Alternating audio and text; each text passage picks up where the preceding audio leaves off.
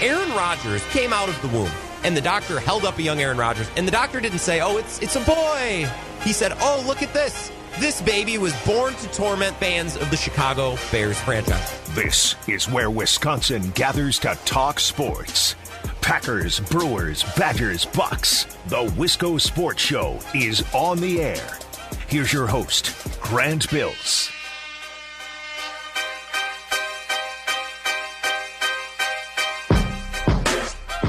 So the Packers had their snow game on Sunday night. That was nice, right? Playing the Titans under the lights at Lambeau Field. They won, hung 40 on Tennessee, and Mike Pettine's defense stepped up, played really, really well, and we talked about that game yesterday.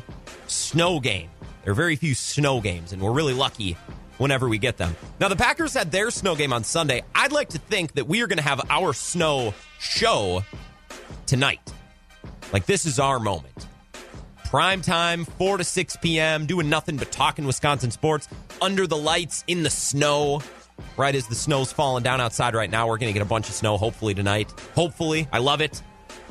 I look forward to leaving work tonight after the show and going out, and Carl will probably get hit by a snowplow. Wonderful. Packers had their snow game on Sunday. We're having our snow show tonight. And I'm hoping, like the Packers on Sunday, we excel, and we have an amazing show tonight. I high hopes about tonight's show with the snow falling outside. It's kind of been the energy this week. It's the Wisco Sports Show. My name is Grant Bills. I am so glad you are here. I hope your week is coming along nicely. I'm not going to lie. Much like last week, I can't wait for this week to be over. Not because I don't love doing the show. Love coming to work. I love talking about the Packers and the Bucks and the Brewers and the Badgers every single day. I love my job. But I'm very excited for this week to wrap up. Obviously for New Year's, not because I'm celebrating. That has nothing to do with the pandemic. That's just because I'm lame and I like staying inside anyways. But on Friday, I'm hoping to make my ice fishing debut for 2020. And then fly fishing season opens up on the 1st. So Saturday, I'm hoping to do that. So this weekend is really, really shaping up well for me. Ice fishing on Friday, fly fishing on Saturday, Packers hopefully locking up the 1 seed on Sunday. This is turning into a hell of a week for me. So it's not that I don't love doing the show, but I'm very much looking forward to the end of this week. I hope your week is coming along nicely. We're going to talk about a lot of different things tonight. I'm very, very excited. I couldn't help but smile today as I'm writing down some notes and some bullet points to talk about. Whenever I'm smiling, getting ready for a show, it's typically going to be a pretty good show because that means I'm excited to talk about what we're going to talk about. And when I'm excited to talk about Big Ten basketball or A.J. Dillon, that means our conversation typically is going to be pretty good. I want to talk about Big Ten basketball coming up at 4:50. I have an argument to make, and there are probably people out there that are more qualified to make this argument, college basketball reporters. I think of our great friend Zach Heilprin from the Wisconsin Sports Zone Network. He comes to mind. He'd probably be more qualified than I. With this Wisconsin Sports Zone Network update, I'm Zach Heilprin. Exactly. I'm going to make an argument coming up at 4:50 that this is the second best era of Big Ten basketball right now at this moment that we are living in my lifetime. The golden age of Big Ten basketball was about 10 years ago, and I will lay that out for you and explain to you what I mean. I think we're really, really lucky, and the Big Ten is in a really good spot right now. And I think when the Big Ten's in a good spot, college basketball is in a good spot. So we'll talk about that before 5 o'clock. Other than that, a tiny bit of NBA, but mostly Packers today. We're going to hear a little bit from A.J. Dillon and his victory press conference. He talked about his experience with COVID, and it was a fascinating breakdown of the last couple of weeks and months of his life. So I'm excited to talk about that. I want to talk about the Chicago Bears, but first I thought we would talk about the NFC playoff scenarios, right? Don't get me wrong. I care about the AFC too. But I mostly want to talk about the NFC. And I thought because we celebrated so much yesterday, we praised Mike Pettin and we lumped praise on Aaron Rodgers and talked about how he's probably going to be the MVP. I thought today's show should be more formal. We're a serious show, all right? I feel like we need to get down to brass tacks today.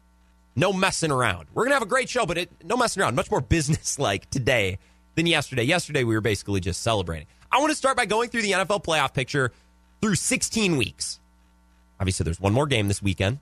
16 games, 1 bye week, 17 weeks. So through 16 weeks, the playoff picture looks like this. Let's take a little status check. Take a temperature of the room so we know what we're getting ourselves into this upcoming weekend and then in the postseason beyond. The NFC right now, there are 4 teams that have clinched a playoff spot. The Packers, the Saints, and the Seahawks, and the Buccaneers. Now, the Packers, Saints, and Seahawks have all clinched their division. The Buccaneers haven't clinched their division because the Saints clinched the NFC South, but the Buccaneers have locked up a playoff spot. Now all that is left to be decided is the final 3 wildcard spots, because remember, the postseason's expanded this year. So in the NFC, we have the Packers, the Saints, the Seahawks, and the Buccaneers locked up. Now, the Packers, the Saints, and the Seahawks all have a shot at the 1 seed. The path is easiest for the Packers, next easiest for the Seahawks, and the Saints need some witchcraft to happen in order to make it happen. I'll explain that. The AFC, the Chiefs have locked up a playoff spot, as have the Bills and the Steelers. Those are 3 division champs. So the Chiefs have clinched their division and clinched the first round bye and home field advantage. The Bills have clinched their division and the Steelers have clinched theirs. Now we just wait on the AFC South. The NFC teams that are still alive, there are 4 teams that could potentially slide into these 3 remaining wildcard spots. The Rams, who are 9-6, the Bears, who are 8-7, the Packers' opponent this week, the Cardinals, who are also 8-7, and then the Washington Football Team and the Dallas Cowboys.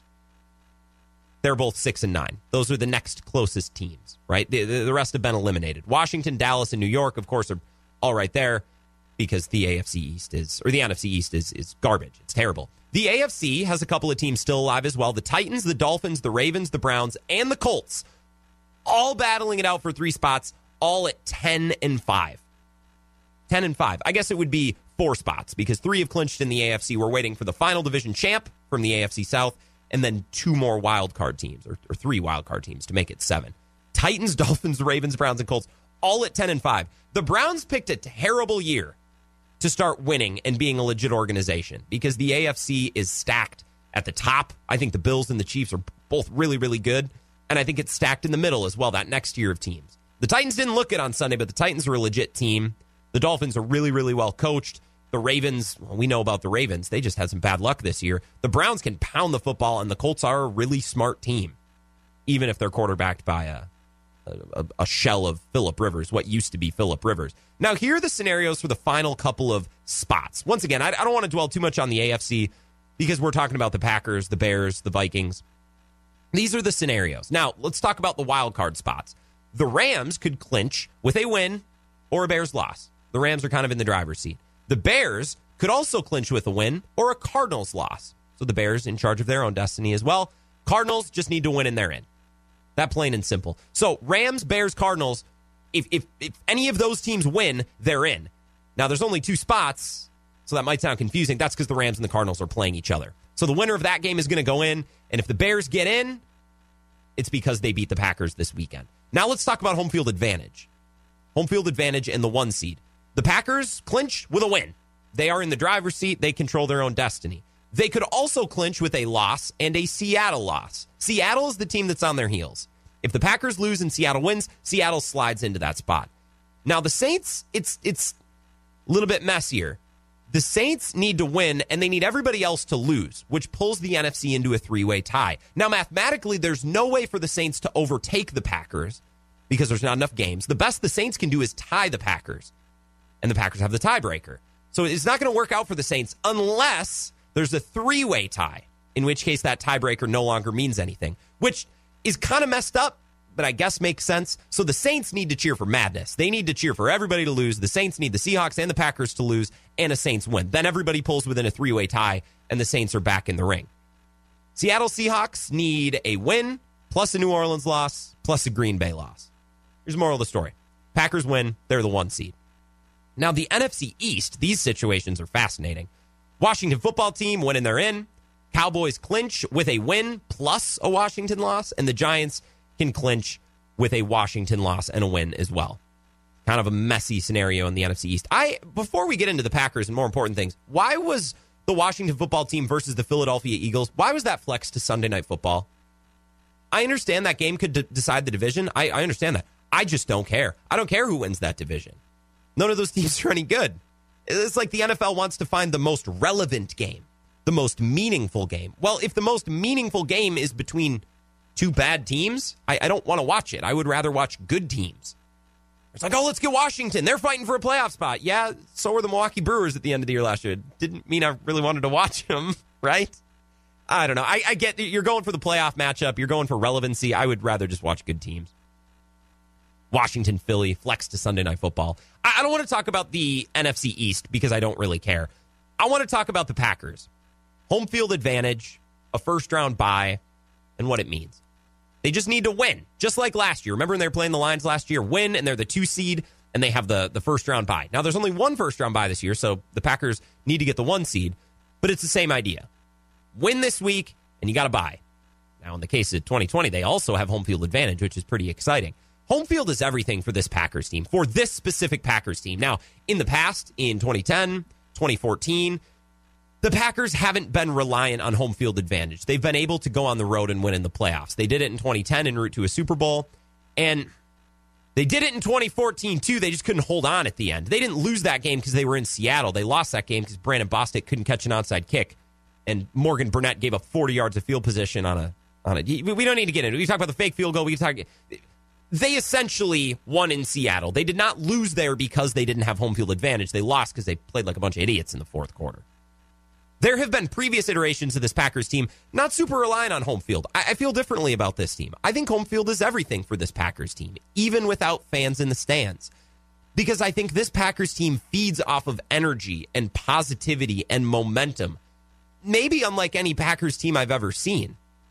Right? And that's a double-edged sword, because when they're at home and the energy's good and things are trending in the right direction and everything's clicking, this Packers team is nearly impossible to beat. And we saw that on Sunday night. When the running game's going, the passing game's going, when Aaron Rodgers is feeling good and they can front run, that team's impossible to beat. When this Packers team is playing their best, they can beat anybody. They're really, really good. The problem is when they have a little bad luck, a little bit of sand gets stuck in the filter, right? Just the tiniest little thing, team can get knocked off course a little bit. I think playing on the road has something to do with that. Playing at Lambeau is everything, especially after that confidence-boosting win over the Titans. The Packers should feel even more confident about playing at Lambeau. They should want to play in the snow and the cold, because look at what they did to the Titans. They put together their best four-quarter effort in the last 2 years in the snow at Lambeau. Why would you not want to fight for the opportunity to play more games at Lambeau in the postseason? It makes sense. Home field advantage and playing at Lambeau is really, really important for this Packers team. Now, what about some potential matchups in the postseason? I want to know what wild card team we want to avoid, because the Packers, the Saints, the Seahawks, and the Buccaneers have all clinched. Saints are very good. I would love to play the Saints in the cold. The Seahawks are pretty good. I would like to avoid the Seahawks just because I just don't want to I don't want to deal with that. I would like to avoid the Buccaneers as well. Those are the best teams, the teams that have already clinched. But what about the wild card teams? We're talking about a potential first-round matchup, maybe, after the first-round bye, so it'd be a second-round matchup. Who do we want to avoid? The Rams looked really scary 2 weeks ago, but now Jared Goff just has kind of looked like booty. He looks really, really limited, and now he's injured, too, to boot. The way the Packers got after Ryan Tannehill, who's to say they can't get after Jared Goff like that and turn him into a college quarterback, because that's how he's looked. I like Jared Goff. When he's cooking and when he's playing well and everything's going well, he is an insanely accurate and efficient quarterback. But when the slightest problem comes up, he is worse than bad. I'm not terrified of the Rams if they make it in. Now, Kyler Murray scares me a little bit just because I have flashbacks of Colin Kaepernick playing for the 49ers running everywhere. I'd like to avoid a running quarterback. I would like to avoid that situation just based off previous history the last decade. Packers fans, what do we think about a rematch with Chicago in the playoffs? Say the Packers win this week and the Bears get in. Or let's say the Packers lose this week and the Bears get in. What are our thoughts about a rematch? A third game against Chicago in 1 year. Now, we've had a few divisional playoff games in the last decade. And what's funny, I looked up playoff history for Packers-Bears, and I figured it was this long history, lots of matchups throughout the decades. No, not at all. I was shocked to find out that the Packers and the Bears have only made the playoffs in the same year 4 times. Not matched up in the playoffs. They've only been playoff teams at the same time 4 times in their 100-plus year history, which blows my mind. It just goes to show the dark stretches the Packers have gone through and the Bears as well. Now, in 1941, the Packers and the Bears matched up in the postseason. The Bears won. And in 2010, they did so again. Maybe the biggest game in the history of that rivalry, which, looking back, I'm really glad I was alive to witness that over the course of the last 100 years. That's pretty cool to be living in a time where we can watch the Packers and the Bears play in the NFC Championship game. And, of course, the Packers advanced to the Super Bowl, and the rest is history. Same with the Vikings. They've only met the Vikings twice in the playoffs. 1-1. They've split the games. The Packers won the latest matchup, 24-10 in 2013. I think that was the Joe Webb game. think that was when they sat Christian Ponder to play Joe Webb, and, well, of course, it didn't end well for the Vikings. Divisional matchups in the playoffs are rarer than I thought. I would like to avoid it because at this moment, especially if the Packers have home field advantage, I think the Packers are better than the Saints, the Seahawks, the Buccaneers, the Rams, the Cardinals, whoever comes out of the NFC East, the football team. I think the Packers are a better team on a neutral field and especially at home against all these teams. I would like to avoid complicating factors like, oh, this team knows you well. You know, the Bears, it's tough to beat a team 3 times. I'd like to avoid that because I think the Packers are good enough to beat anybody, and I don't want to muddy it up by bringing a divisional rival into Lambeau Field for the postseason. Don't need that. Let's take a break, talk about this divisional rival, the Chicago Bears. I was casually listening to the Bill Michaels show today, and Radio Joe, who's filling in, had a guest on from The Score in Chicago, Mark Grody, and he said some things that made my ears perk up. He made some comments that I felt the need to dig into and research a little bit. I think this Bears team it's not a puzzle. It's not an enigma. I think this Bears team is really easy to figure out if they're good or if they're bad. I think this Bears team is very, very transparent, and I will explain why. I'll explain the research that I did and what I found coming up next here on the Wisco Sports Show.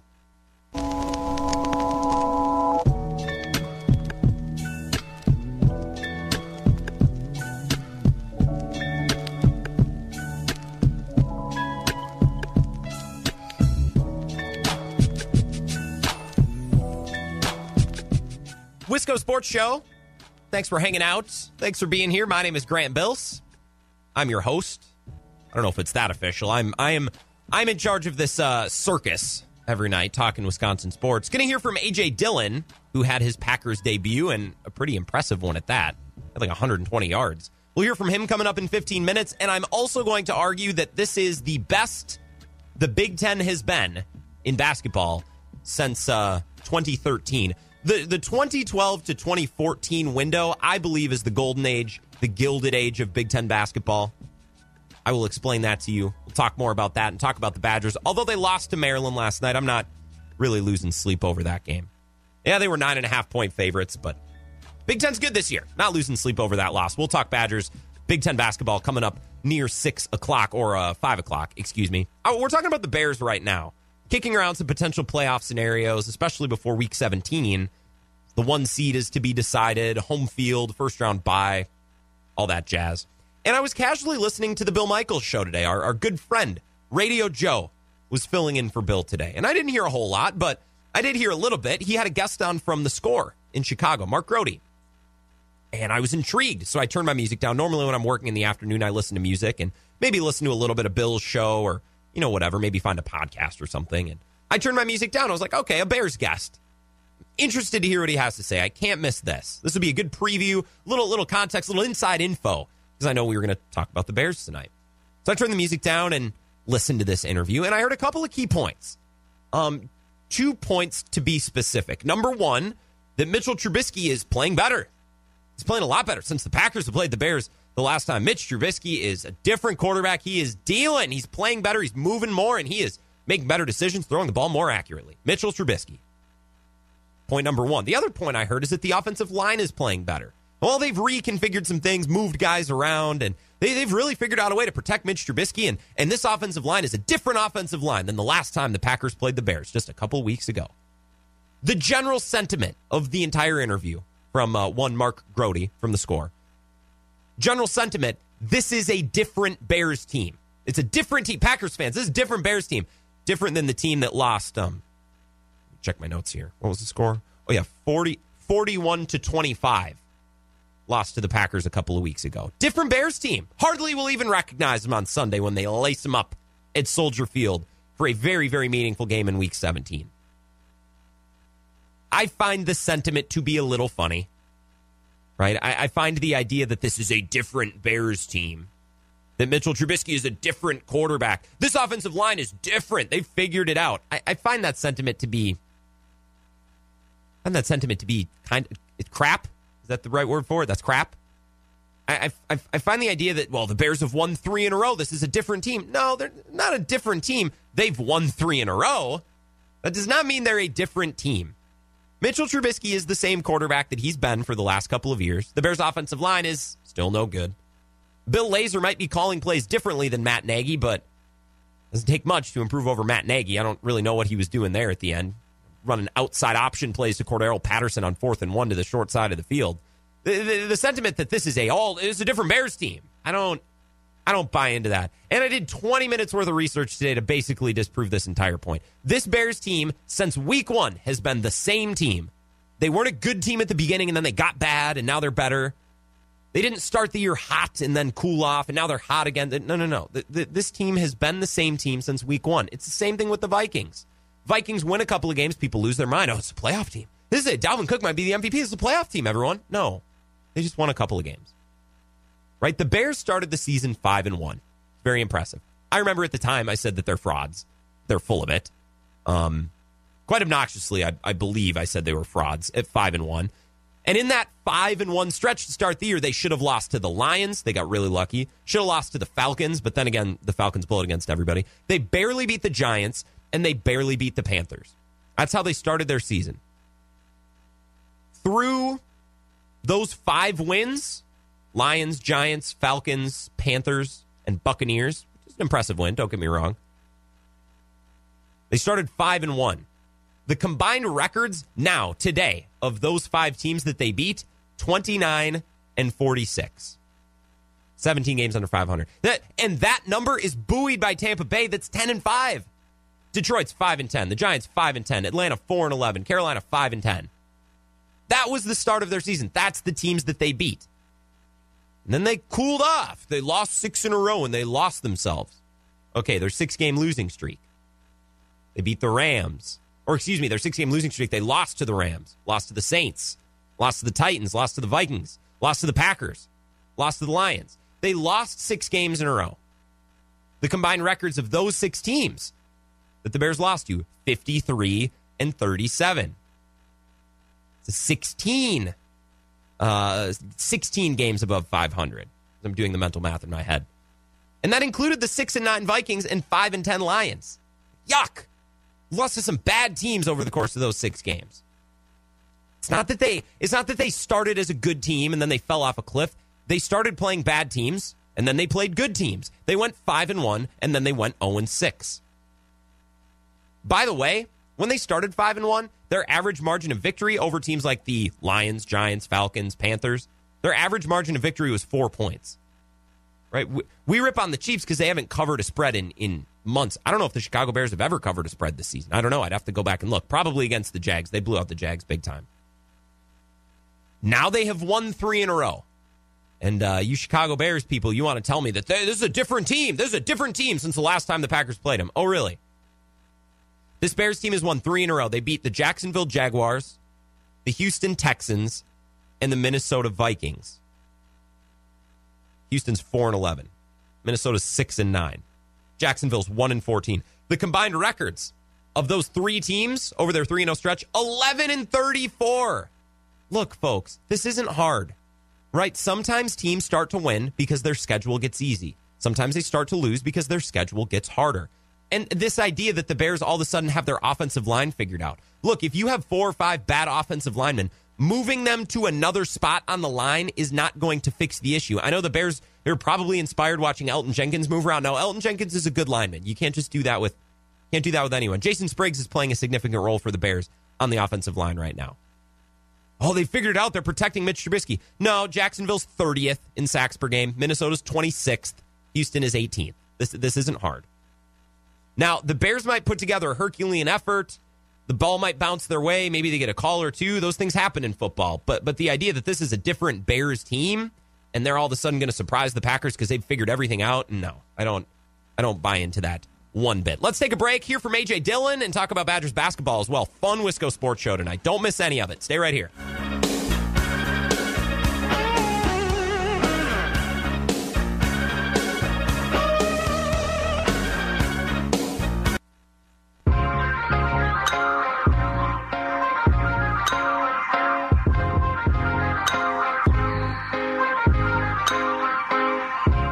Wisco Sports Show rolling on. My name is Grant Bills. I am your host. You can find me on Twitter at Wisco Grant. Text the show if you'd like, 608-796-2558. That's how you can get in touch with me. We're going to talk Badgers basketball, Big Ten basketball, too, coming up in about 15 minutes. I think we are living in a golden age of Big Ten basketball right now. This season is going to be so much fun. I think college basketball is much better when the Big Ten is better, because I think the Big Ten plays to the strengths of college basketball. College basketball isn't always about NBA superstar players. College basketball is about players earning their way over the course of a couple of years and buying into a coach in a system like Greg Gard or Tom Izzo or John Beilein, right? Back in the day when John Beilein still coached Michigan. And I think the Big Ten reflects that attitude. Wisconsin, Michigan State, Michigan, at times Ohio State, this year Illinois and Iowa, right? Players that may or may not make the NBA, but that are still really, really fun to watch. That's the Big Ten, and that's what makes college basketball great. So I think college basketball and the Big Ten handshake, right? They go hand in hand. I want to talk about that coming up in about 10 or 12 minutes. We didn't talk about A.J. Dillon a ton yesterday. Mentioned him briefly here and there. And it was hard not to mention him, right? Even if we didn't do a whole segment talking about A.J. Dillon, still very noteworthy.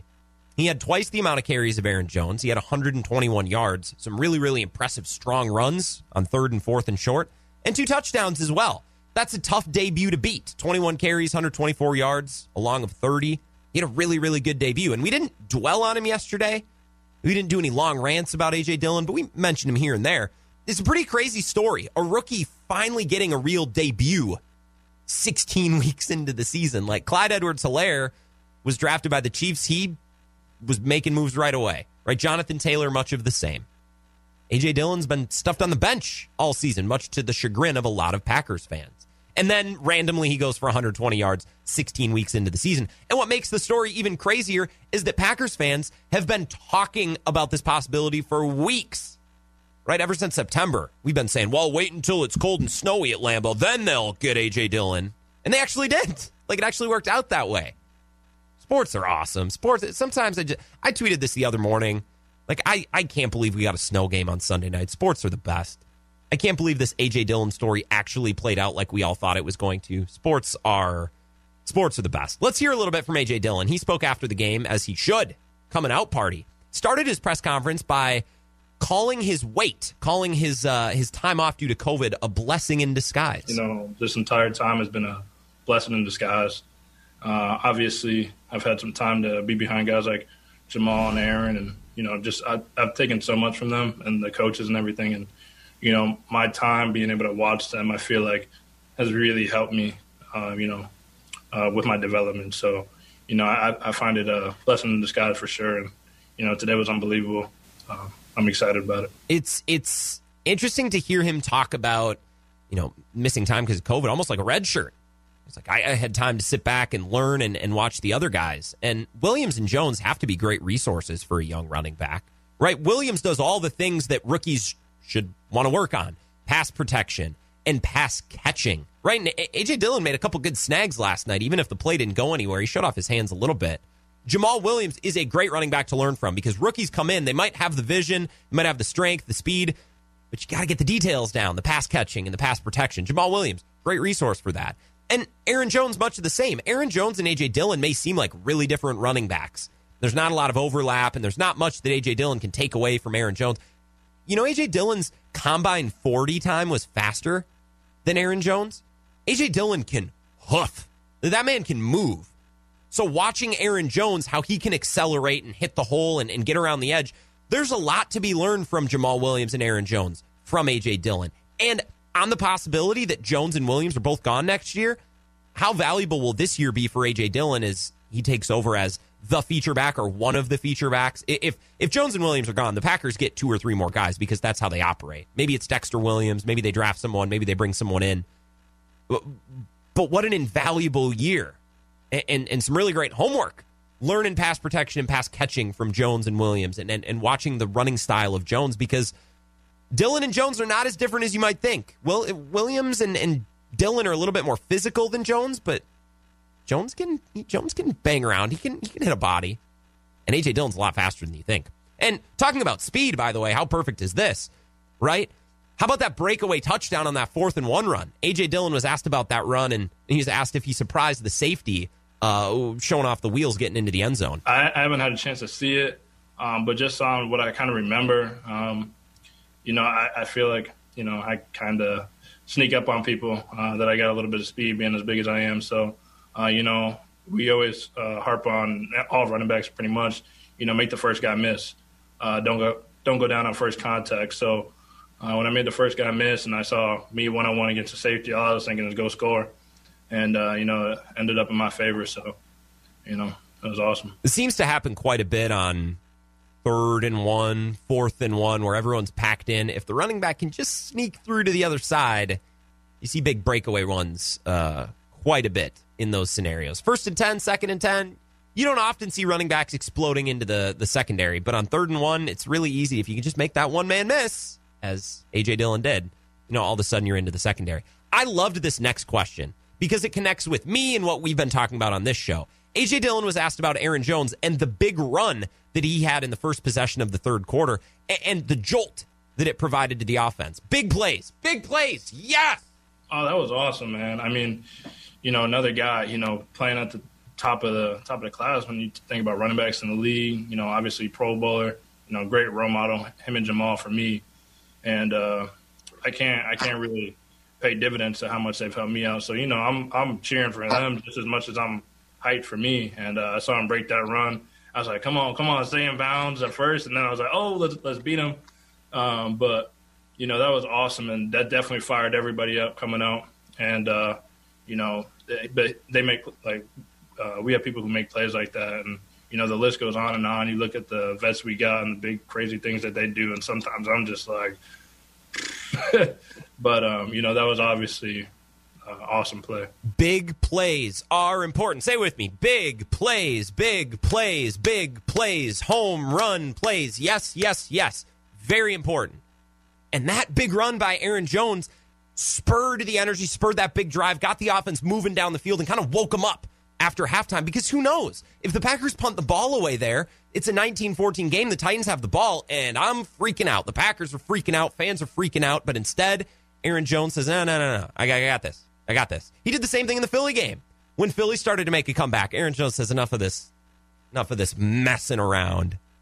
I'm going to take one 70 yards. Yeah, and I know he stepped out on the sideline. But even if he did step out and they pull it, back another 20, 30 yards, still a big play, still goes in that category. And that provides some energy.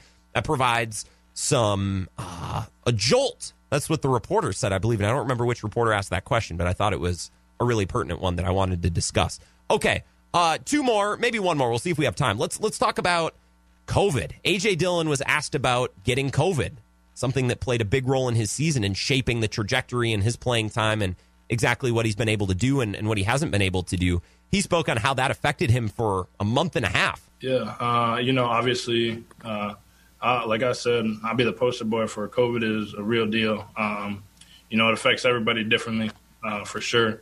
And so, you can't really just, like, one person may have no symptoms. Somebody might have very serious symptoms. And, not to go too much into myself, but for me, it was a hard process. One, just being away from the game.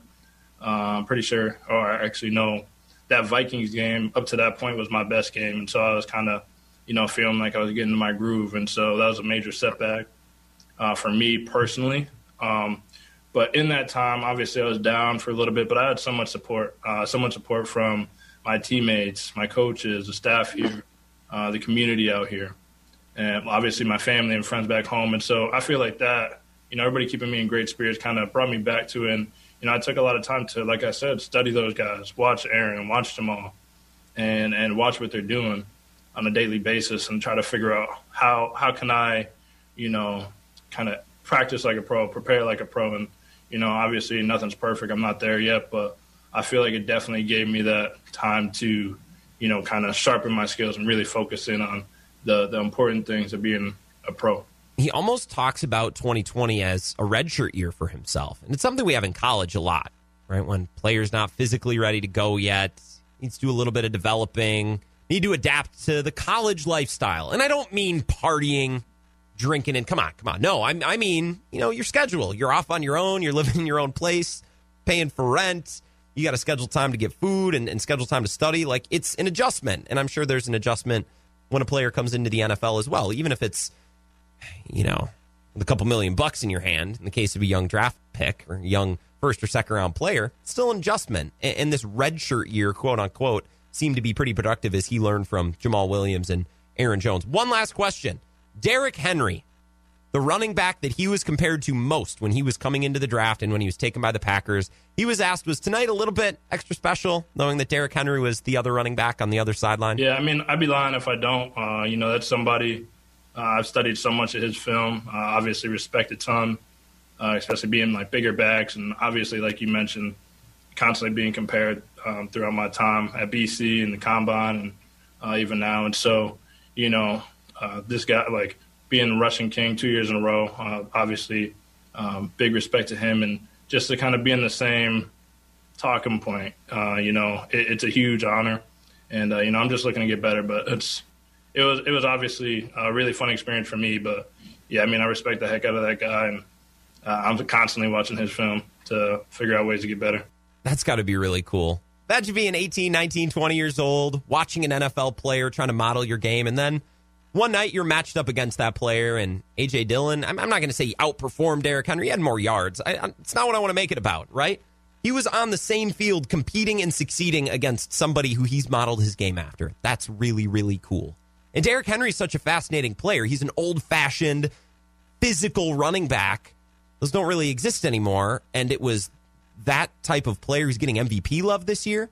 Makes it even more interesting. And Sunday night showed that you need help around a running back like that, right? The Titans, without much around Derrick Henry, they just have a bruising running back. The Packers had Devontae Adams, great offensive line.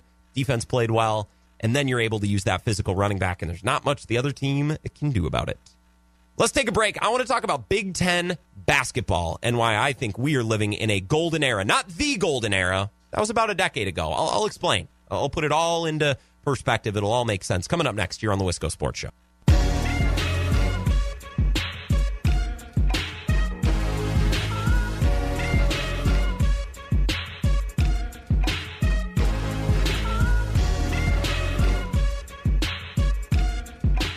Wisco Sports Show rolling on.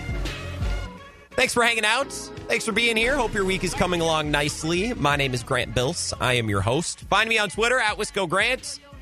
Text the show at 608-796-2558. We're going to get back into the Packers, talk about the playoff scenarios, and hear just a little bit from Aaron Rodgers after 5 o'clock. But right now I want to talk college basketball. And I'm very, very excited to do this today. And I almost stuck this segment at 4:30, so we'd have a little bit more time. But I tried to stay on schedule, so we have like 9 full minutes to discuss this now. Because this is something that I very much enjoyed talking about and had a very good time thinking about and researching and reading about. I had a good time. The Big Ten is in an amazing spot. And I talked about yesterday that Wisconsin-Michigan State was one of the best college basketball games I've seen in years. The Christmas Day game. One of the best regular season college basketball games I've seen in years. It didn't have a buzzer beater. It didn't have some crazy review at the end. Didn't need it. It was just two really solid teams trading tough buckets, playing tough defense, and executing, making their free throws down the stretch. That's what college basketball is supposed to be. And naturally, after that happened, the Badgers lose last night as 9.5-point favorites. They lose to Maryland, who wasn't even ranked. They lost 70-64. That's college basketball. I'm not going to get upset. I'm not going to lose sleep over this. It's really not that big of a deal. Last night doesn't really change my opinion of the Badgers. You got to execute. We knew that, right? They missed a lot of their free throws. They were 8 of 15 from the line. It's not going to cut it, right? If they make all their free throws, they win last night. It's as simple as that. And Maryland got hot in the second half. They scored on 16 of their final 18 possessions. That's all it takes, right? That's how you lose a college basketball game in the Big Ten, especially this year. The Big Ten is excellent in 2020, 2021. And it's going to be really fun to watch. College basketball is better when the Big Ten is great. Because the Big Ten at its best is college basketball at its best, right? Big name coaches, big name programs that take middle of the road recruits, no name guys. They don't take the Zion Williamsons of the world, right? They don't take the RJ Barretts of the world, the blue collar academy kids. They recruit kids, they groom them into the system, and then by their junior, senior year, they're ready to contribute, and these teams are really, really good. And oftentimes you see these teams, John Beilein and his Michigan Wolverines, great example. Those are the teams that fare really well in the tournament. And they fight all their way to, to a national title or to a Final Four or something like that. Michigan team with Mo Wagner as its best player made it to a national championship game. That's what's great about the Big Ten. It's what's great about college basketball. And I think in this moment in 2020, 2021, we're experiencing a Big Ten renaissance. right? And I think the golden age of Big Ten basketball was 2012 to 2014. And I will fight anybody on this, right? What I really want to do is have Zach Heilprin on and hit him with this, right? Have somebody to talk Badgers basketball and hit him with this idea. I think the golden age, if you were to write the history books, if you were teaching AP Big Ten history, advanced placement, Big Ten basketball history, if that was a high school course, the golden age, right? The United States, the world had the Gilded Age. The golden age for Big Ten basketball was 2012 to 2014.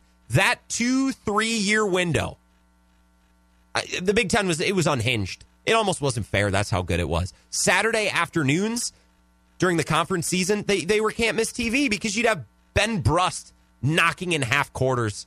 Michigan's great. Michigan State is great. You go back and you look at all these teams and their records in the years 2012 to 2014. There's like 39-6, 40-5. It was just single-digit losses every year. These teams were really, really good.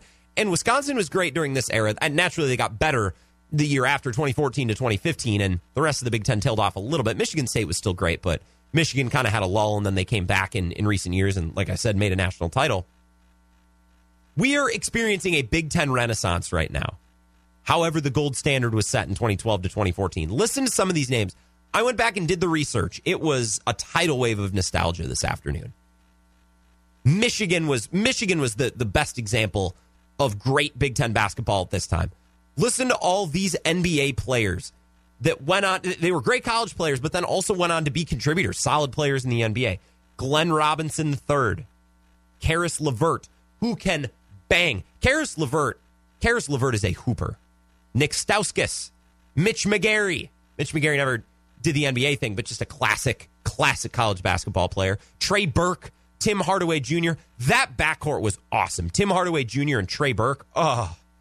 That's college basketball. That's what college basketball is supposed to be. Michigan State in this time window as well. They didn't put very many players into the NBA like maybe Michigan did. And those are role players, right? Tim Hardaway Jr., Karis LeVert, Glenn Robinson, those guys are going to be in the NBA for a while because they can play a role and be very good in that role. Michigan State at this time period had Adrian Payne. Remember him? Travis Trice, Denzel Valentine, Matt Costello. Remember Matt Costello? Matched up with the Badgers in a couple of Big Ten championship games in the tournament. Gary Harris came out of this era of Big Ten basketball as well, and he's hooping in the NBA. Right? Michigan State were great, but some of these other teams had great players and great teams as well. Indiana had Yogi Ferrell, Cody Zeller, Victor Oladipo. That's just a classic vintage of Big Ten basketball. Maryland, Melo Trimble was just arriving. So I can't necessarily lump Melo Trimble into this era. I think he was a freshman in 2014, if I remember correctly. I think he was just coming in as this era was ending. I'm going to count it, though. Melo Trimble.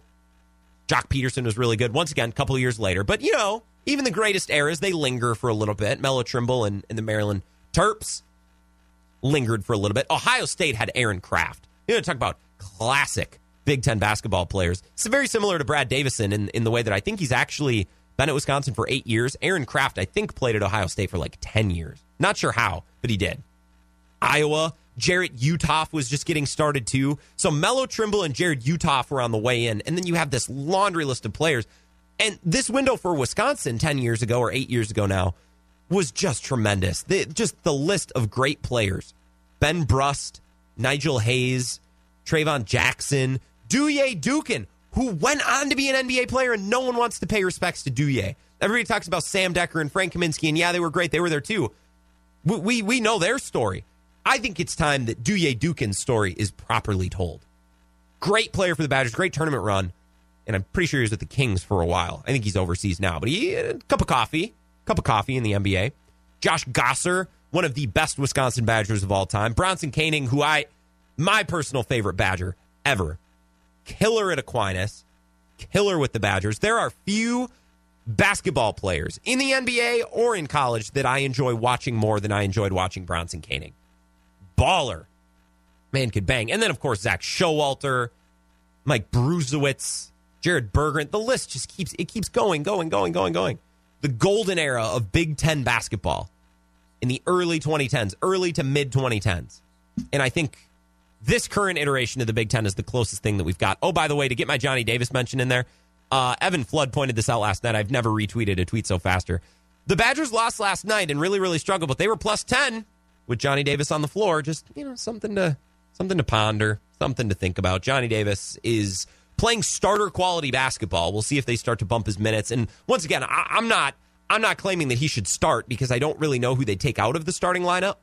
Now, closing, it's a different story, right? Playing starter quality minutes, that's a different story. Johnny Davis been really, really, really good. And even when they play poorly, he's typically shown up still. A little bit of everything. I can't wait to see what he does as they kind of expand his role and bump his playing time probably as the season rolls on. Let's take a break. We'll get back into the Packers, get back into the NFL coming up next. We're going to hear from Aaron Rodgers, and we're going to talk about the Packers secondary, because why not? It's a great group. They're fun to talk about, and we'll think back to 2010 just a little bit, too. I want to talk about Tramon Williams. All that coming up after 5 o'clock here on the Wisco Sports Show.